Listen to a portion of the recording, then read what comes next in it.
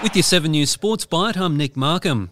The Socceroos' task in their World Cup opener against reigning title holders France in Qatar has been made just that little bit easier.